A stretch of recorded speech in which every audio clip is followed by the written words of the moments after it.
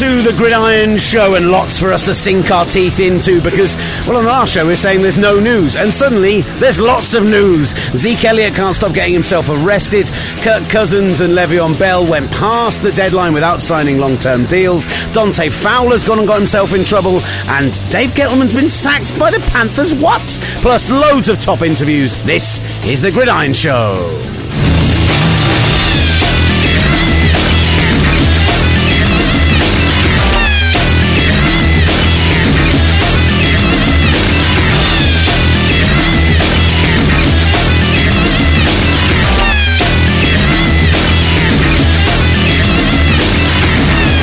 You're listening to The Gridiron Show in association with Touchdown Trips, getting you in the game. And later in the show, we will be speaking with Ben Mortimer from Touchdown Trips to discuss the latest deals they've got on offer and also talk a little bit more about our tour. 25 of you have signed up. There are still a few places left. So we'll be talking with Ben later in the show. Looking forward to that. Ollie Hunter's in the studio with me. We're going to be talking as well to... we're going to be hearing from Tyrann Mathieu. We're going to be hearing from Joel Bitonio, fantastic guard for the Cleveland Browns, that left-hand side of their line with JC Tretter and the big man Joe Thomas, starting to look very exciting. And we'll hear from quarterback extraordinaire, sometimes also punter, Johnny Hekker. I asked him about the trick plays. I'm like, you do it against divisional opponents. You did it against Seahawks, did it against the Cardinals before. Are we going to get a trick play at Twickenham? He went, I'd like to see one thrown in, but don't want to get too predictable. I'm like, do it, Johnny, do it! Come on, Johnny. Give the fans what they want. Precisely. So there are, as I say, loads of news for us to get to today. And not only that, but we're going to be talking... we're going to have those interviews for you as well. And we're back in the proper studio again. This is all very exciting. I mean, you're back in the proper studio. I'm back in the control room. But still, you know... Qu'est-ce que le diff, mate? Also... I think the shed is becoming a proper studio. Oh, mate, the shed is the best. We do have to... Is my Oyster card still in there? I didn't actually check. Oh, sorry. Mate, I've been rinsing my card. I need my Oyster back. It's got like 20 quid on it. Well, you'll get it. You'll get it eventually. Who uses an Oyster card anymore anyway? No, Hashtag it's good. London problems. It's good to use an Oyster. Why? Because you know exactly how much you're spending. That's it. Yeah. That's the only reason. It's good. Yeah, it's not good enough. But I love you, so don't worry about it. Thanks, mate. So yeah, good top stuff for us to speak about today, plenty for us to get into. Ollie, before we do any of that, is there anything you would like to discuss at the top of the show today? Do you know, I don't think so. I mean, it's not been long since we last saw each other. I can tell you that even though... What is that? What's going on there? And my laptop just threw a hissy fit. I don't know why, but there we go. No. I think I'm fine. What about you? No, I'm feeling good, buddy. I am ready and raring. I mean, a little bit of office gossip. You've upset someone today? Yeah, I've not really. I'm sure I haven't really upset them. So let's not get into it. And then if I've really upset them, I'll tell you about it on the next show. Next week we are going to be doing... Whoa, you've really upset them. You don't even want to talk about it on hashtag office gossip. Shut up, buddy. That's a really good effect that I can occasionally add to it. If really you've got your mic on, I can just be like, I am the voice of God. Oh my God, you really have gone Uber. Uber triple B. But yeah, other than that, I'm having a great time, mate. Thank you very much. Yeah, okay. That was a bit much. I'm really sorry. You like that? We'll get to that story in a moment, and we'll talk about plenty of other stuff as well. I just want to start off by we on the last show we kind of skipped over the ESPYs. We skipped over the ESPYs because I didn't realise that Samuel L. Jackson was the man who handed out the award for best team. There are some fans of a certain NFL team who are pretty livid about who won best team. I would argue over the course of the season the Golden State Warriors are the deserving best team victors. But let's just hear Samuel L. Jackson, noted Atlanta Falcons fan, handing out the best team award. And the ESPY goes to... Oh, God. Please don't let it be them. Don't let it be them. Don't let it be them. It's not them. Okay, Golden State Warriors. That's great, isn't it? I'd like to thank Samuel L. Jackson for narrating my inner monologue for me. He's 100% right. I would say everybody's inner monologue that wasn't a Cleveland, not Indians, Cleveland Cavs or a New England Patriots fan. Or an actual Patriots fan, yeah absolutely. I'm just messaging Ben to make sure he's up for doing the interview, so I'm just typing away as well. I want to make sure I do it and remember to do it, because otherwise I don't want to get in trouble. Let's start off by talking about the Carolina Panthers and this bizarre decision at this point in the season to fire general manager Dave Gettleman. Now, Gettleman obviously put together the team which took them to the Super Bowl only 18 or so months ago, 19 months ago.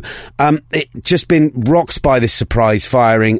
But former players haven't been shocked by it at all. Now, apparently the Josh Norman deal had plenty to do with this. He was in a shaky place with ownership over the way he dealt with former players who've ended up leaving the team, the way contract negotiations have gone, the way that players have complained about it, and certainly the likes of Steve Smith Jr.'s tweet was brilliant. He went, "It's okay, Dave, I know how you feel," suggesting that being sacked by the Panthers is something he's used to. And then a picture of him absolutely just loving life.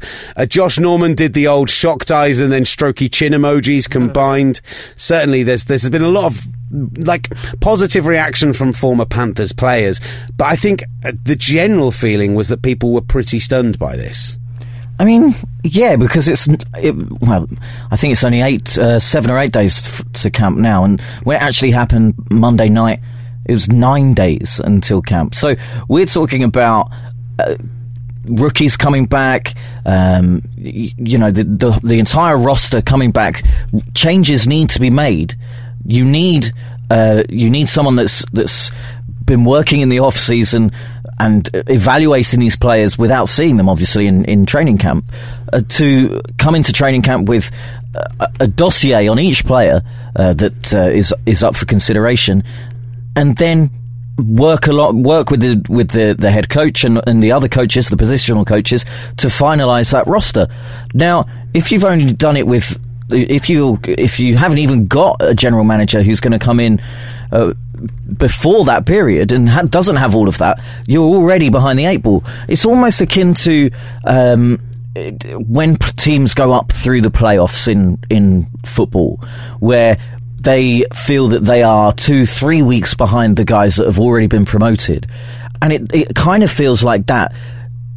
The Panthers, no doubt, something that perhaps they'll promote from within. But the assistant GM went over to the Bills, didn't he? A couple of months ago. So that room is entirely depleted. It feels. Yeah, they lost the guys to the Bills, and the Bills, of course, who not dissimilarly fired their general manager in a surprise, timing wise, not necessarily a surprise move, firing Doug Whaley immediately after the draft this year. That made more sense to me, because at least what you've done is said, right, we've got this existing scouting network, we're going to need to get through the draft, let's put a lot of the decisions in the hands of our new head coach, who again, a guy who had come from the Panthers, and then in Sean McDermott, and then we're going to allow the changes to happen. I don't necessarily agree with it. I think it should have happened earlier. I think that GM and coach firings almost should always come together unless there is a clear reason one way or the other that something's not working. Take, for example, the situation in Jacksonville. I don't necessarily object to that, because the roster on paper, from a talent perspective, looks very strong. So you had to point towards the coaching, I'm afraid, Gus Bradley. Ron Rivera has been talking out about it. They've appointed interim GM Marty Herney, who also happens to be an old general manager, and he's kind of suggested that he said he saw what he did, he liked what he did so far, his interactions with him early on, but having that change nice and quickly and having somebody in place, Rivera said, was definitely something that he was very positive on. Rivera. Okay, good. Did I say Riviera? Yeah, you did. It's been a long day already. The idea is that it is coming from these contract negotiations, how matters within the personnel department, I'm getting it all wrong, felt about the tough manner he dealt with people. I just don't see why, if you felt like this, why wouldn't have you done it a lot earlier? And there are a couple of other weird decisions that the Panthers have made. The way that they broke this on their website, they posted a video of Michael Lombardi, ex-NFL executive, now works for The Ringer, I think, talking on Rich Eisen's show, explaining why Gettleman was fired, saying that he alienated some of the staff, some players. Okay, he was just doing his job. Your job isn't to be, as a GM, to be the player's best friend. But to post a video openly criticising Gesselman on your website of another guy talking about it on another show, I find that incredibly bizarre. Yeah, stunning. D'Angelo Williams was another one who publicly tweeted, and he was unceremoniously dumped a couple of years ago, went and had some excellent times at the Pittsburgh Steelers. And a brilliant performance at the Slammiversary in Impact Wrestling. If you've not seen that... I have seen that, He genuinely, as a wrestling fan... He could do it. Worked well. Like, he took bumps, he sold it, he told the story, he did everything you're meant to do as a proper wrestler. I was really impressed. And he said, I want to publicly say Panthers is off my list of teams I won't play for due to the firing of that snake, Dave Gettleman. No snake emoji, though, so... You've missed a trick there, but this is off the back of an interview he did on Adam Schefter's Know Them From Adam podcast, where he suggested there are only 4 teams in the NFL who he wouldn't at least consider an offer from, and the Panthers were on that list, and now the Panthers are off that list. Who are the other 3? The remainder of the list, the Cleveland Browns. Why? Because of a lack of winning culture. Okay, fine. The Jaguars for the same reason. Yeah. And the Dallas Cowboys. Because of Jerry Jones? Because he's a massive 49ers fan. Grew up in the Bay Area during the 80s, 90s. Oh, that Terrell Owens stuff. All of that stuff, yeah. That was very much the era that he grew up in, and, all those NFC Championship games, those huge playoff games between those two teams, and so he just, as a fan, and I think a lot of fans, Cowboys had a dig at him for it. I don't care. Oh, look, I love that. It. I'm a big fan of that video of T.O.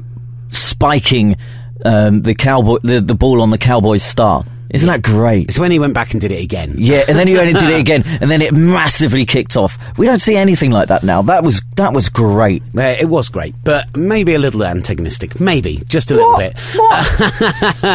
I'm in so much in work mode right now. I just nearly broke the news during the podcast that Australia won the toss in the ICC semi-final of the Women's World Cup and chose to go into bat, because I genuinely thought I had to do that, because when I've been sat in this studio previously. Sorry, mate, India did it. India have won the toss. India, didn't I? No, you said Australia. No. Well, what is going on? I've done it wrong as well. God, they're back on air in 2.5 hours. It's going to go all wrong. Let's talk about those deals that weren't done ahead of the deadline for long-term deals for those signed under the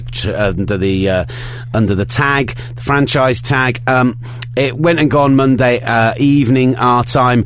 Tremaine Johnson didn't sign a deal as well, but that's not been too heavily reported. And that's not too much of a surprise, because he's getting a fair whack under the franchise tag, and he will then see I think the offers could be. They could be very high at the end of next season, or he could even sign another tag again, because we're seeing with Kirk Cousins, who likes to play from year on to year. It could be the same with Tremaine Johnson. Le'Veon Bell will remain under the $12.1 million franchise tag. There's an argument and a conversation to be had about the amount he catches the ball out of the backfield. Should he in some way be compensated more for the fact that he plays dual roles in that offense? Do you know what I think, by the way, on this? I don't think there's any chance of that happening, because that then sets a precedent. And if it does happen, we could see David Johnson in 2 years' time or 1 year time being one of the most highly paid players in the NFL. Well, the NFL want to keep some control over the players who they feel seem to have a lot of control, more control than the teams would like. Apparently, they offered Bell $30 million over the first 2 years of a longer-term deal, well over the $12 million a year that he'd average under the tag. I assume that there'd be a drop-off beyond that, but you just keep negotiating the deal. And with running backs, it's about earning in the next couple of years, because it is such a short-term position in the NFL. I mean, anything can happen. You look at LaShawn McCoy's 5-year, $40 million deal that probably leads the market right now, be earning a lot more than that. And as Le'Veon Bell tweeted, I guess I just got to get better. Don't. That's terrifying. But the big one is Kirk Cousins. Kirk Cousins didn't get a deal done with Washington. And interestingly, it seems like it's been, despite the fact they didn't get a deal done, kind of weirdly, there's I was going to say mutual, not mutual, but kind of, I don't want to say that it has been between the two sides, that everyone's happy with it, because I don't think anyone's really happy with it, but everyone's kind of been very nice about it afterwards, and no one's pushed anyone else's buttons and slagged anyone else off. And they've all said, look, we couldn't come to an agreement. We still want to do something long term. It didn't happen right now, but we're still working on it, kind of thing. And I feel like all the power at this point is in Kirk Cousins' court. All the power.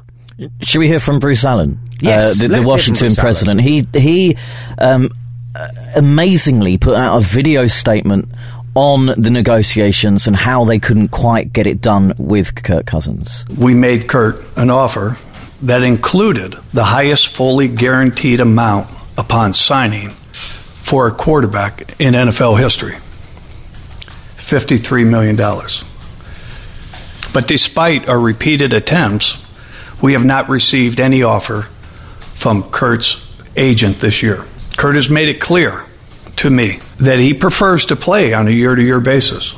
I love that he calls him Kurt. Yeah, it'd be great if Bruce Allen knew the name of his quarterback. That would be a great start. I'd put that in the contract. If you're going to say my name in public and you get it wrong, then I get paid an extra $1 million this year. Well, it was Steph Curry who didn't sign with Nike because they kept calling him Stephen Curry and spelling it. I think they spelt it wrong, and that's why Nike lost out on the most marketable athlete over the last one of the most marketable athletes over the last 5 years to Under Armour, who have gone stratospheric partly because of Steph Curry. His and back-to-back MVP years. That's amazing. I never knew that story. That's great. Steph and his father went into a meeting with Nike. Nike had got the presentation wrong and said his name wrong in the first minute. The rest of the meeting was null and void as far as they were concerned, and they then promptly went and signed for Under Armour. Amazing story. It's an amazing story. But yeah, the Washington one, I think he's quite bitter there, Bruce Allen. Yeah, there's a situation developing now with this where if they were to tag him again, it would cost them $35 million. That's crazy money. But for Kirk Cousins, you've got a situation where there are two new head coaches in the league who have both worked with you before, both love you, both on theoretically quarterback-needy teams. I mean, Sean McVay, they will want to see what Jared Goff can do this year. They've spent a lot of money, a lot of capital on him via the draft. But between Sean McVay and between our man in San Francisco, Kyle Shanahan. Wow. I'm very tired. Between Kyle Shanahan, between the two of them, it didn't work. Why have you... there it is. Did you turn my talk back down? No. I don't know how to do that in here. You could do with it, because it's really loud.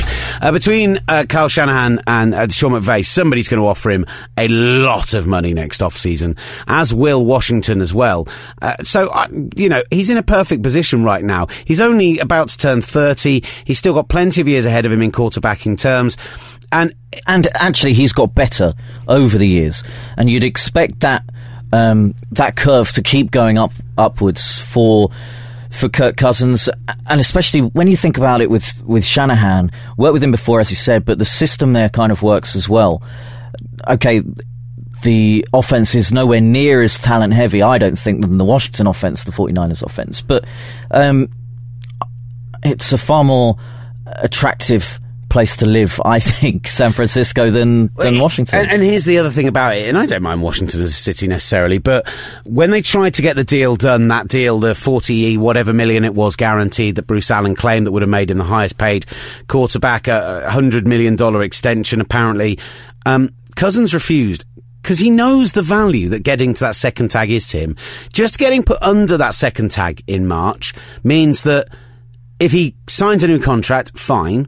But if there's that looming thing of the third tag over him, next summer, they don't have the bargaining chip of, fine, we'll just put you under the tag for another year and we'll deal with it next year. If he plays well this year, they have to either pay him the best money a quarterback will receive in the NFL, or they have to pay him the best money for a single year that anyone's ever received in the NFL, because it'll be $35 million under a third tag. It's crazy. He's in such a ridiculously strong position right now, Cousins. And I feel like even if he played badly this year, he'd still get a huge contract, probably bigger than the one he got offered this year, by one of those two teams, probably San Francisco, because they believe in him and the idea that losing the players that he's lost, like Pierre Garçon, like Deshaun Jackson, has had a negative impact. And losing Sean McVay, of course. Yeah. Losing a great coordinator. Well, you never know. They could always just let him leave and trade up for a running quarterback like Lamar Jackson or something, and that's worked for them before, hasn't it? Trading up for a quarterback. Yeah, clearly. Yeah. 100%. It's doubly kind of interesting. You had Carr's $25 million a year mega deal as the kind of standard bearer at the moment, but the other guy who is coming up is Matthew Stafford. Funny story today that the Lions have taken down their playoff banners, or decided to, because really you should only be putting banners up if, their championships and things like that. But yeah, he is potentially going to be offered an absolute mega crazy huge deal as well. You're going to see his franchise tag number alone, because of everything else going on, is $26.4 million. Amazing. That is insane, isn't it? Oh, this is the quarterbacks are finally going to start getting paid like top players in things like the NBA, etc. So yeah, all good. Dante Fowler got arrested on 2 misdemeanor charges. I mean, this is at the moment not a huge deal. It looks like simple battery and mischief. He's been arrested on posting a $650 bail bond. It's basically a case of road rage, wasn't it? It's very, very low end as it currently stands by the looks of it, but you just don't. The Jags are getting themselves right this off-season, and I don't want to be Dante Fowler going back into that front office and having to speak to Tom Coughlin about getting arrested. That's petrifying. Absolutely petrifying. If Tom Coughlin was your dad, you would never have done it. You would never have broken curfew. You wouldn't have drunk a drop before you were 18, because it would just be far too terrifying to do so. And if you look at the Giants, I don't really remember any big stories coming out of the Giants until Tom Coughlin left. And what was the name of the kicker? Is it John Brown? The name of the kicker that basically assaulted his wife over many years. That didn't come out. Allegedly. I don't think it's alleged, but fine. He's been dropped by the team. But that didn't come out until Coughlin had left. So obviously people in organisations are petrified of Coughlin, and they are too right, they should be. So Dante, it could be an inferno when you get back. Nice. Love that. But there is one I am slightly more concerned about, and that is Zeke Elliott. Now, it might just be a case of a couple of incidents flashing, and hopefully that's all it is. But you've got a combination of events over the last 6 months or so. Ezekiel Elliott, conviction for misdemeanor speeding when he was going 100 miles an hour. You had the incident where he pulled the woman's top down when he was out partying quite soon after the season finished, and knowing he was on camera and they were on a float, and that was just a bit of weird behaviour. And now you've got this investigation going on into an incident at a Dallas bar that involved Ezekiel Elliott. Now, there are people who are involved and they were there at the event who claim he didn't throw a punch. There are others who claim he broke somebody's nose. We don't know what has happened, and I'm very much an innocent until proven guilty kind of guy, and I hate the whole no smoke without fire argument. But when the incidents start to stack up with a player of that level of talent, earning that sort of money, who's come into the NFL and exploded in that way, you do start to kind of just get those slight shivers of some of the names from the past who have come in and had early success and then thrown it away through their own behaviour. And I just desperately hope that a player as exciting as Ezekiel Elliott is, on a team that suits him as well as the Cowboys do, he's just going to get his head nice and straight, and Jason Garrett's going to have a word with him and be like, look, come on, mate, calm it down. Okay, so on the Nat Coombs show, we had Bob McManaman, who's from Arizona. He writes about the Cardinals. So not necessarily part of the Dallas beat, but he was convinced that Elliott would get banned by the time the season starts. And this, as you said, the culmination of the misdemeanors and the domestic abuse allegations, he was convinced that he wouldn't be starting. Now, I'm not so sure. In the last sort of 15, 14 hours, it's come out that the police have suspended the investigation due to the lack of a complaint. They said the detectives have made several attempts to contact the victim through various ways, but at this time have not been able to make contact, adding, to date, no witnesses have come forward to provide any additional information about this incident. Okay, so let's park that. There's a couple of other things that I've spotted on a Washington Post article about the whole thing, about Elliott. Jason Garrett hasn't spoken to Elliott about this at all. He says he plans to on Friday. That is worrying. Okay, Garrett might be on holiday, Elliott might be on holiday, but you give the guy a call and say, "What's going on, dude?" Yeah, absolutely. That's a weird state of affairs. Jerry Jones said of Elliott this week, as you well know, because of his style and personality, it's like a rock star wherever he goes in terms of attention. I mean, Jerry Jones is automatically giving him a pass there. Anybody that's experienced that knows that takes getting used to. You have to learn many aspects of that. Certainly Zeke is evolving and being subject to needing to learn how to deal with the media and social media the way it is today. I mean, that's classic Jerry Jones deflective talk.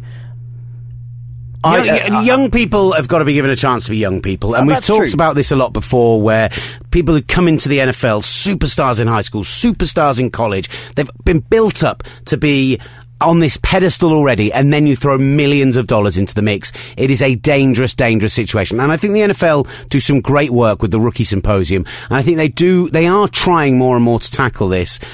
But you can't then give them any kind of pass on it. You can't then suddenly be like, you've got to come down on them. Not necessarily come down on them. They might be the sort of player who needs an arm round them, but you have to deal with the situation, not just say, it should be all right. We'll be fine. Yeah, I agree. It doesn't help that he's in Dallas, where, other than New York, probably the media scrutiny is the highest. Yeah, definitely up there. Definitely well up there. Yeah. In those kind of stakes. That's kind of the news section. We've got some great interviews coming up. That was some great news, though. We did some great... Finally, some really great news. Considering it's July still, some real news to talk about. Wow. Next week, we will be doing our show where we get into the Hall of Fame players from each existing NFL Talk to me about this. Is this going to be split over 2 shows? I haven't figured that out yet. Are we going to... I think so. Is it over a few weeks? Because there are 32 teams, and there will be 4 of us talking about it, but then trying to pin down Clancy and Sherry is the most difficult thing. That's my concern. If we can pin them down and get like 4 hours out of this and spread over 4 shows, north, south, east, west, do 2 FC, 2 NFC each show, whatever way we're going to do it. Yeah. I would love to do it that way, and I would love to really get deep into it and spend lots of time researching it and really kind of get into it. But if we have to do it over 2 hours, over 2 shows, because that's their availability, that may be how we're doing it.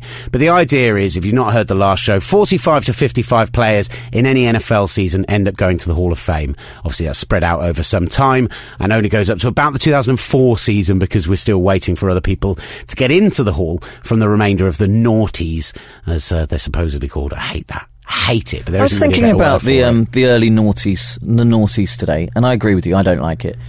There's not really doesn't the 90s had their thing. We know about the 90s and in the 80s and so. But what's happened in the noughties? It was kind of like it's like a passing decade. Don't you think? It was a weird one. It's weird. Definitely a weird one. A transient decade. Yeah. I mean, I can't think of what the fashions are. It was the beginning of the kind of social media and internet age, the information age. It was kind of that, but that's an interesting topic for a different podcast. It really is. Sorry. I digress. Carry on, mon brave. So we're going to be discussing who in the current NFL rosters will be going to the Hall of Fame in the future. Obviously, there are obvious names in there. Brady, Larry Fitzgerald, the obvious people. But we will try and get a bit deeper and try and find some other ones that we think we can project to Hall of Fame careers, etc., etc. So that'll be coming up in next week's show. Lots of great interviews to get to you then, though. First of all, let's hear from the owner and proprietor and hero behind our trip out to the US, coming this Gridiron Deep South tour we've got coming up later this year from Touchdown Trips. It's Ben Mortimer. Hello, Ben. Hello, Will. How are we doing, buddy? I'm very well, thanks. How are you? Keeping busy? Yeah, I think that any time we've had a conversation, the answer has always been busy, but in a good way. And I think that's the best way to be. You guys have got to be pretty much since the schedule release off your feet, because there have been so many exciting things going on, and this is building up to be a really, really brilliant NFL season, and I imagine there are a lot of people who are looking to travel out and catch games in the States and vice versa. Yeah, it's been really, really pleasing, the response, and I don't think I've ever worked as hard in my life, but in a good way, since the schedule came out in April. So the interest has been good. One of my most favourite things in the world is putting together random itineraries anyway, and just looking at the schedule, trying to make it fit with, what city's going to work for that, and look, there's an away game, 100 miles down the road, let's do that. And so I enjoy it, so I keep telling people if you've got any kind of crazy idea, just throw it at me, and I'm happy to put something together, because we've got a couple of road trips that I keep pushing out there because I just love them so much. There's an East Coast one in over Thanksgiving, which is I think it's 4 games. It's 3 NFL games and a college game over 6 days, but it's all connected by Amtrak down the East Coast. Oh, so wow. What is it? It's Thanksgiving. So you go out for Thanksgiving, and you go to see the Redskins, and then stay in D.C. And from obviously being there, you can go to College Park and see Maryland play Penn State. And then it's the train up to Philly, where you've got the Eagles playing the Bears, I think, on the Sunday, and then it's the train down again to Baltimore for the Monday night game, and then flying back on the Tuesday. But I put all that together, and it was, I think it's double occupancies coming in at just over £1,500 a person, including your everything, your tickets and your that's an absolute bargain. Did you say that the college game was Penn State as well, or? Yeah, it's Nittany Lions on just after Thanksgiving, and over at Bird Stadium. So it's a really good package of games, but it's that kind of thing. I'd get very excited about something that's not particularly sort of cookie cutter as far as a trip goes. So I might be coming back from our trip and then coming on that trip, mate. Yeah, no, it's if you don't want to do the Deep South tour, then this does actually provide a Thanksgiving East Coast option that's maybe not as all bells and whistles as our experience will be, but and it's not as long, but it is a good little trip, and so we've got a thing on our page we've done called the Need Inspiration on our website, so it's got a few fun ones up there. And I tell you, doing the train as well, we did that for a little bit of West Coast action, and it's a lot of fun travelling around on the train as well. So that's a great idea. And obviously, you mentioned it there, our Deep South trip. I mean, the numbers have been excellent. Really, really pleased with the amount of people who are going to be joining us. It's going to be an amazing couple of weeks, and there are still a few places left if people want to get involved. I ridiculously explained how that all works on the podcast for some reason, Ben. But there are still a couple of places left, and it's starting to come together even more so in terms of, we kind of know where we're going to be going, what we're going to be doing after games. For example, the Falcons-Cowboys game on the second weekend, we're looking to find somewhere to go and watch the Patriots-Broncos game on Sunday Night Football after our game has finished. And I can't wait. It's going to be the best kind of 10, 11 days of the year by a country mile, not even close. Yeah, it's going to be a lot of fun, and as you said, there are a few spots left, and that's still the option is still there to buddy people up as far as sharing rooms and stuff, just so you can pay the double occupancy. But it's everything's been set for quite a while as far as the hotels and the flights and things like that. They've all been locked in. Obviously, the game tickets, but. Yeah, I agree that those little things in between, we're kind of, we're not set in stone on stuff like that, and so there'll be a few nice surprises, popping up. There might be a little sort of goodie bag as well for each person that's coming on the tour, just to get things started nicely, and then we'll look at, maybe we will be finding places to watch the games when we're out there, and maximising our time. And you get to spend all that time with me and Ollie and Sherry and Clancy, and it's going to be great. It's going to be a lot of fun. There'll be a lot of people that know what they're talking about, so that's also good. It'll be a very enthusiastic, knowledgeable group. So I'm looking forward to it, and then I'm coming along as well. So I'm looking forward to it. It's going to be really good. Who like to think they know what they're talking about in our case. I know that there was some maybe a little bit of beef with Ollie Hunter over some comments he made about this season. I mean, I have to say, I've become a massive Ravens fan over the past 2 months just because of how in love I am with Brandon Williams, my new best friend. I saw the dance on Twitter. That was pretty impressive. Well, the dance, so after the dance, what you saw afterwards was he then went to hug me. It was one of the most genuine and lovely hugs I've ever received in my life. I felt truly welcomed into the Raven family, and I'm like, my wife's a Ravens fan. Maybe if I need an AFC team, it won't be the Jags. Maybe I'm going to buy in on the Ravens. you can't go wrong. But I think, and Brandon, he does seem like a genuinely lovely fella from what I've seen, and I know he was over for the NFL UK stuff as well with Neil and the interviews and stuff, and that he came across very well. And he also actually, I think when I mentioned on our Twitter, he did actually like or favourite or whatever it is, the tweet, which I thought was nice of him. So, but no, what Ollie was saying was, because you're doing your preview, I think, of the Ravens, I just thought he didn't, or neither of you gave necessarily that fair a shake to the offense. Now, it's okay, I admit that there's no mega money signings that have come on over the off season, but he said basically, I think the quote was, Joe Flacco to Mike Wallace, and that's it. Well, I mean, I think Perriman, when he's not injured, showed flashes last year. Had some. He needs a big year, but I mean, he's a first round pick, and you expect him to at least have a better season on season. And I think injury free season, he'll actually surprise a lot of people this year. And then we did sign Jeremy Maclin as well, which was kind of forgotten at the time. I've got a lot of love for Jeremy Maclin. He was mentioned by Brandon Williams in the interview. I think he had a downtime in Kansas City comparatively because that system didn't suit what he does. But actually, my only problem with the Ravens offense is last year there was such a lack of balance. And you've got the strength in the interior line. You've got one of the best guards to run behind in the league. And they just passed. And I get this game situation, but what I want to say about helping Joe Flacco, I just want to see. I need to see it happen, Ben, before I believe in it. I need to see it actually on the field. Yeah, I think they will lean far more on the run this year. I think the indications coming from all the appropriate coaches has been that, and I think that it's not actually the worst. Terrence West, when he was actually given the ball last year, did a good job. You got Danny Woodhead, who's a sort of change of speed back/receiver anyway, and then Kenneth Dixon, once he comes back from suspension, I think is probably the best back in the backfield. So I think you might be surprised, but anyway, I think the Ravens get on better when no one really expects much from them anyway. And if you gave me the choice of a Dilfer-esque offense and a 2000-ish defense, I'd take the defense every time. So as long as it's competent, I don't really care. Yeah, I'm loving the additions in the backfield. I think they are the right ones on the defensive backfield. I am still a little concerned about the linebacking core. I like the couple of rookies that you did pick up. The pass rusher, whose name is going to completely escape me, and the defensive lineman.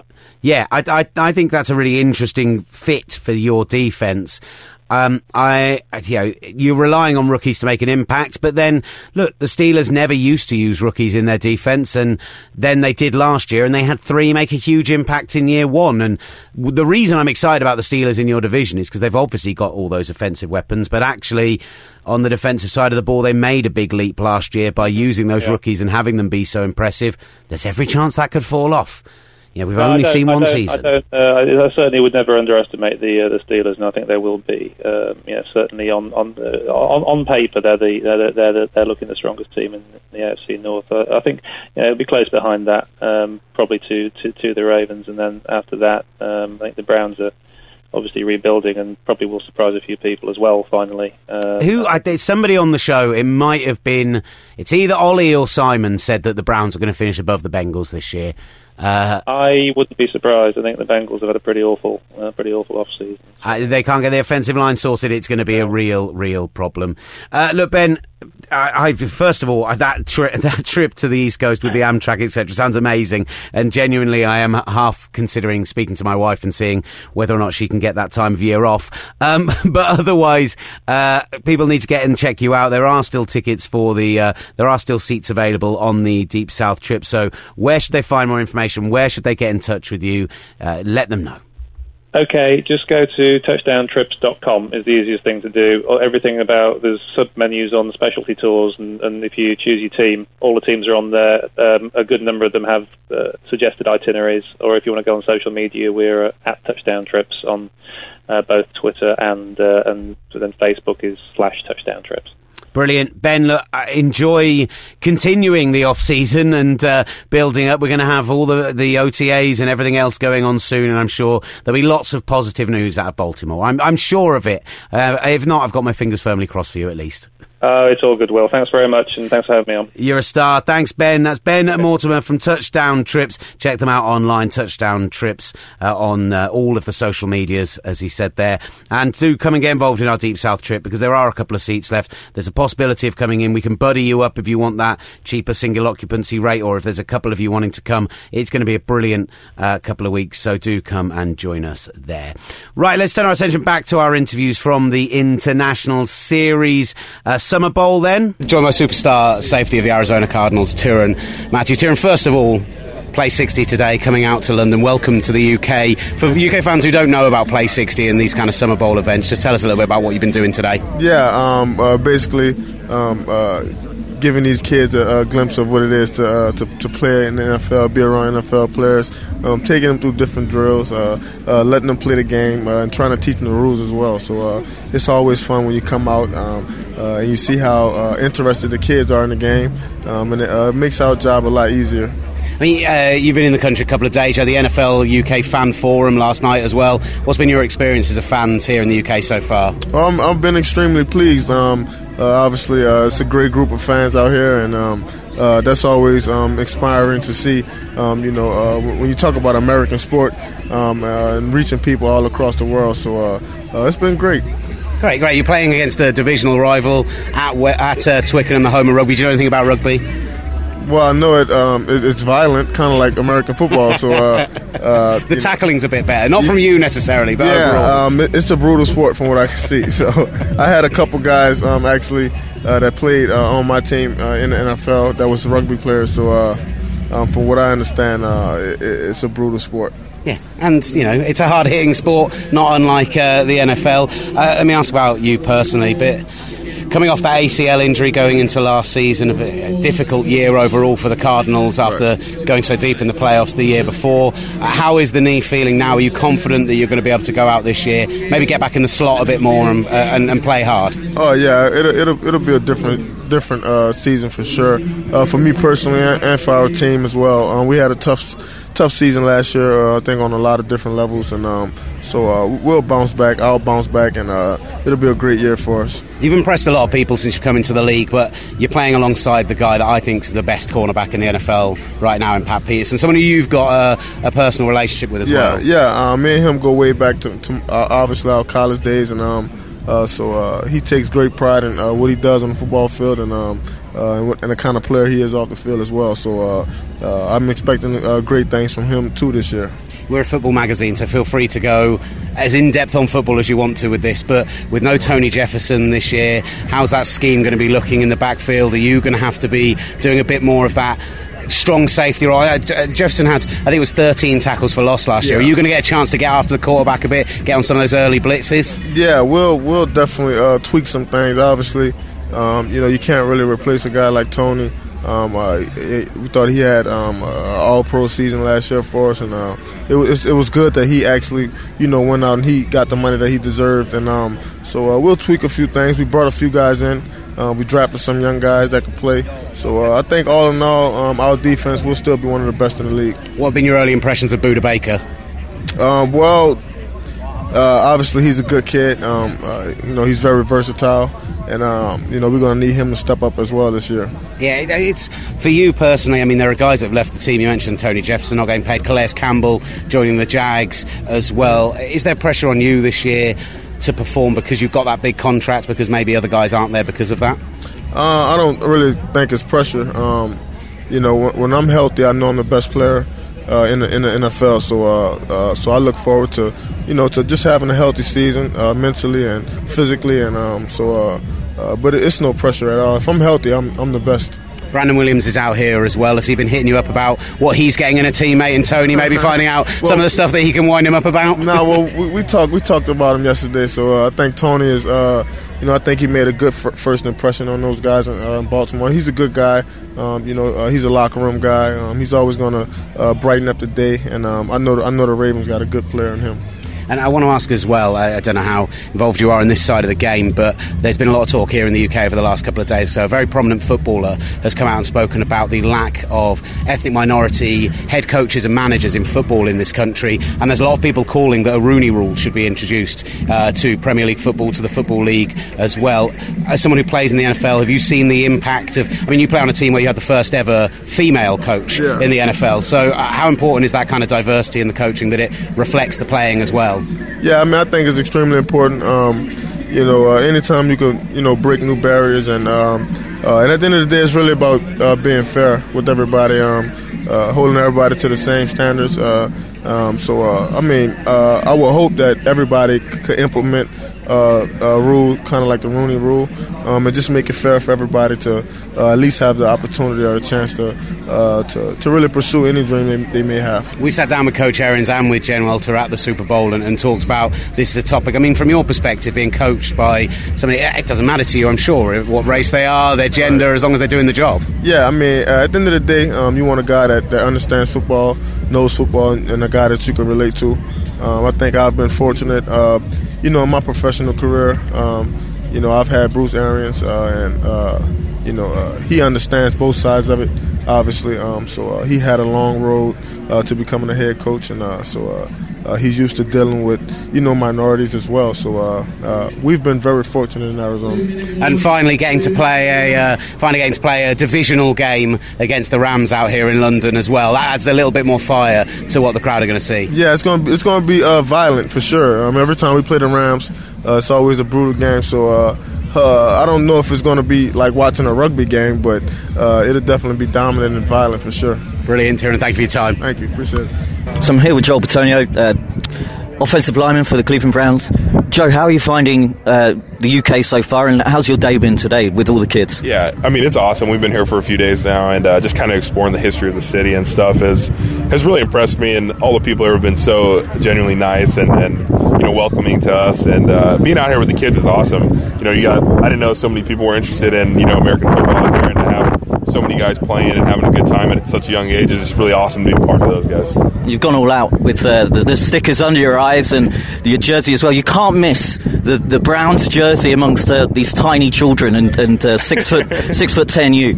Yeah, no, it's I think that's a smart way we put the orange on, so if I ever get lost out there, they'll be able to find me. How much are you looking forward to coming over back here with your teammates, play the Minnesota Vikings? It's going to be quite an experience for the entire team, right? Yeah, it's really cool. We've never done it as a team, but I know a lot of the older guys that have been around are like, oh, we want to play in London someday, and it's been a great experience, and it's going to be interesting. It's such an operation to move a whole team, so we're excited to get over here and actually play. And Minnesota's a really good team, and they've been a good team, on the verge of the playoffs the last few years. So it's going to be a good challenge for us when we get over here. It's going to be at Twickenham, home of rugby. Do you think the team will be practicing laterals and such like as a bit of an homage? Maybe in the walkthrough we'll mess around with some laterals and stuff like that. Our coaches never want us to pitch the ball, though. Do you get tired of answering questions about Joe Thomas? Because he is multiple All-Pro, could be a potential Hall of Famer. Yeah. He's one of the best in the business. You get to line up with him every practice and every game. So is it tiring to keep talking about him, or are you happy because he's such a great player? Yeah, I mean, he's such a great player, and he's a great person, which it makes it easy. Maybe if he was not so great of a person, it might be more annoying, but it's easy to talk to him and talk about him, and he's really helped me as a player. So, as many questions I get asked, that's fine with me. You must also get tired of the QB talk in and around of the Browns.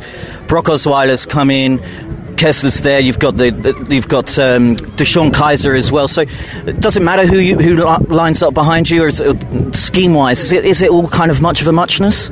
It's pretty similar. We're going to call similar plays, for every guy. Everybody's a little bit different, but as an O-lineman, we just want to have the best guy out on the field and help us win. And so, whichever one of those guys, leads us and becomes our quarterback, I'm going to be fully supportive of. David Njoku, I loved him coming out of college. I'm surprised that he fell that low to you guys. I mean, it's a great person to pick up then.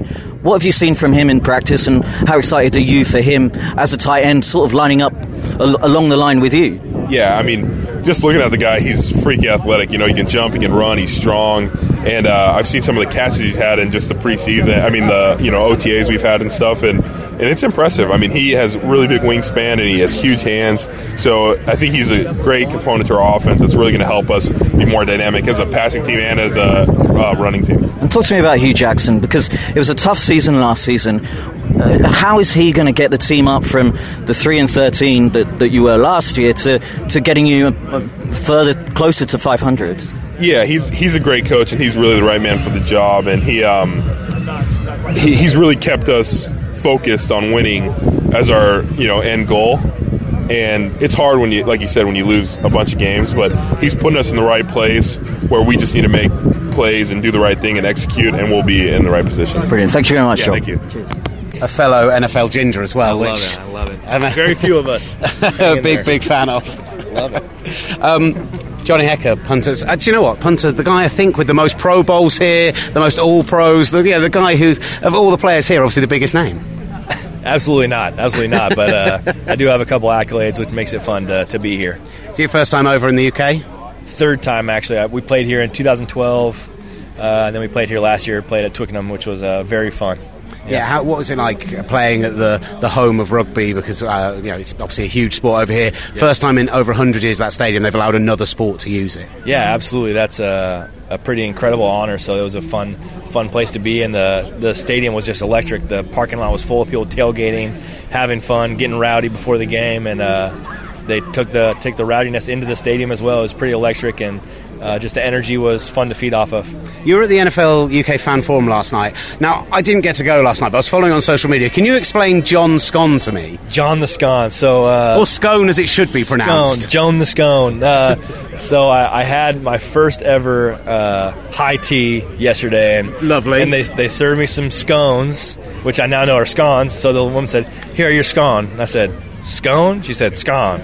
I said, "Scone?" She said, "Scone." She kept just repeating scone back to me. So we had this whole exchange where I didn't know if I was saying it wrong or saying it right. She just kept saying it. So I was very confused for a bit, but I ended up settling that over here it is scone. And I had it with the curdled cream. It was amazing. Clotted cream. Yeah, don't say curdled. Yeah. That makes it sound a lot worse. Clotted cream and the preserves. It was delicious. So. I was trying to explain to somebody what a biscuit is the other day, and it's kind of the scone. I think that's as close to a biscuit as you get here. Yeah, I think so. Their biscuits are definitely more buttery than a scone, but still tasty. Should we talk about football? I love talking about food. Whatever you want to do, I'm here for you. Look, Johnny, you've kind of become famous for your special teams plays, not just your amazing punting skills, but it seems to be particularly against divisional rivals that you're allowed to throw the ball a little bit. Yeah. Considering it's the Cardinals at Twickenham, are we going to maybe get to see a few fakes, a bit of something special from you? I would love to see that, but I'd also love for us to be just kicking their butt so we don't have to pull out the fakes, If we have to, that'd be great. But if not, that's also great. I just want to win the football game. That's what the goal is at the end of the day. I mean, we saw it with the opening game of last season at the Coliseum. These can be real kind of down, dirty brawls between these teams. It's not necessarily going to be a high-scoring side, but it's going to be proper football. Absolutely. I think it's going to be a solid balance of offense and defense. Hopefully our special teams unit can contribute to the game as well. But it's going to be very entertaining. I think they have a great offense. We have a great defense. They have a pretty talented defense, and our offense is on the rise. So it'll be fun. Two of the NFL's premier running backs, David Johnson, Todd Gurley, and just a lot of quality players out there on the field. And to see a division game like that will be huge. What have been your early experiences of Coach McVay, and obviously not just him coming in, but Wade Phillips as well, the new coaching staff bedding in there in LA? Yeah, they've totally taken hold of the team and just have a great grasp of what it is that makes a successful football program, not just culture-wise, but just creating an environment where we can just communicate openly and honestly through all levels of the team. Us in media, us in the training staff and media, coaches and the service staff in the cafeteria. It's just a fun environment to be a part of, and the changes that have been made are really beneficial early on. So I can't wait to see the dividends that it pays off on Sundays during the season. I mean, you guys are a young team anyway, but a really young head coach. Many teams in the league that have dozens of players older than that head coach. What's that been like? Yeah, historically young. 31 years old when he took the head coaching job, but he's a guy that doesn't lack for experience or wisdom. You can tell that when you just speak to him. He's a guy that has a great coaching staff around him where he really feeds off of their wisdom and experience, and he really just enjoys learning more and more about the game, the intricacies, and teaching us about it along the way. So he's a guy that has a huge hunger for knowledge of the game and a great enthusiasm about him as well. And finally, you talked about your great defence. I think you've got a really strong special teams there. Ram's not just saying that because we're here and you are a fellow NFL Ginger, but very sweet, yes. The offensive side of the ball is where the focus has been from people, particularly with Coach McVay coming in as well. What do you think we're going to see from Jared in year 2 that means that he can progress from where he was? Yeah, just watching him during OTAs and during off-season workouts, he's a guy that's you can tell put in a lot of work to improve and make sure that the mistakes that happened last year don't repeat themselves. And we made some great key acquisitions, with Robert Woods and Sean Whitworth. Andrew Whitworth. It's fine. I'm really sorry. I won't tell him you said that because he's another NFL Ginger. You can't be doing this to us. Andrew Whitworth. It's just been a great transformation that's taken just a couple key parts, and I think we're really going to see big things pay off from that end, and solid rookie acquisitions as well. Guys that are just hungry to get on the field and impact the game in a positive way. So, and seeing Coach McVay and Coach LaFleur's kind of modifications that they've made, I think, are making things a bit more palpable, easier to learn for the offense, and spreading the ball around really well will be really fun to watch. Any message for the UK fans? Make sure there's lots of blue and gold in the stands at Twickenham in week 7, I think it is. Yeah, I think they're going to run a special on Johnny Hekker jerseys online. So get out there, get them.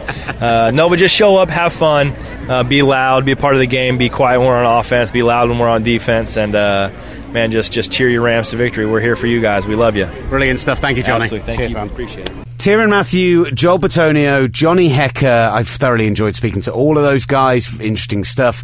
And we'll get to more previews of their seasons and their matches coming up once we've got through our Hall of Fame shows. Ollie, before we go, any final thoughts, mon brav? I've got cricket Saturday, football training, first time back on Sunday morning for my Armenian team. Brilliant. I keep forgetting about that. That's amazing. Yeah. So, no, other than that, I'm looking forward to the weekend. Saturday night's going to be great, I think. What do you think? My wife's surprise birthday party. Oh, I can't believe you're saying that. This is so... There's no chance she's listening I know, but... it might get back to her. And she knows that we're having a surprise birthday party, basically. Oh, no. She's figured it out, but she doesn't know anything about it, so she doesn't know where it is, who's coming. What do you mean she's figured it out? Big surprises. Look. Did you have to tell her? No, I didn't have to tell her. We'll get over it. It's fine. There's going to be so many great surprises that I'm not going to reveal on here just in case they get back to her. Okay, yeah, but how did she figure it out? Next week's show. I'll reveal all on next week's show. I'm not gonna sully the waters. Is that because you've got to sully some other waters? It's exactly what it is. I'm desperate for the loo. So, okay. Look, thank you very much for joining us today at Gridiron on Twitter. We'd love to hear from you. Your impressions on the season preview magazine, which you can still buy via gridiron-magazine.com, in WH Smith's and all other good magazine sales places. Newsagents? Is that the right word? That's often what they're called. Also, get your early nominations or ideas for players on your roster, your team's roster, that you think could be a Hall of Famer. We don't want Aaron Rodgers, but someone else who you think could take it to the next level in the coming years. At Gridiron on Twitter, at Will Gav, at Ollie Hunter. Let us know. This has been The Gridiron Show. You should have just done that. You could have done the outro, mate. I could have done. You could have been in the bog by now. Yeah, exactly. Christ's sake.